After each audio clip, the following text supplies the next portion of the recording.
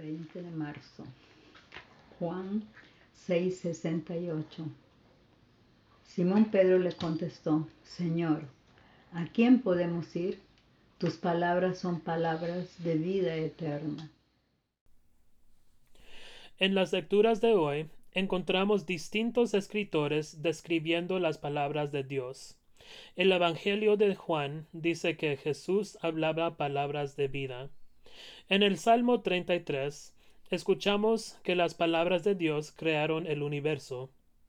¿Qué significa tener palabras de vida? Numerosos escritores han escrito libros e inspirado a la gente.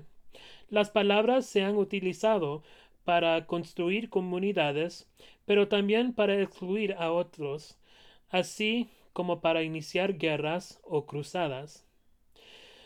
Pero nadie puede pretender hablar palabras de vida eterna o palabras capaces de crear nuestro universo.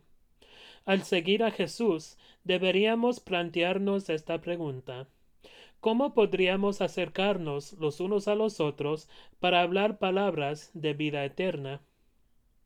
A diferencia de muchos sabios a lo largo de los siglos, Jesús no solo enseñó, sino que también actuó. Habló de la sanidad y sanó a la gente. Habló de derribar muros y eso fue lo que hizo. Jesús pronunció palabras que dieron vida y necesitamos escucharlas.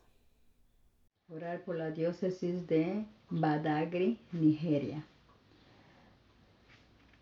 Comparte algunas palabras de sanación con alguien que lo necesite.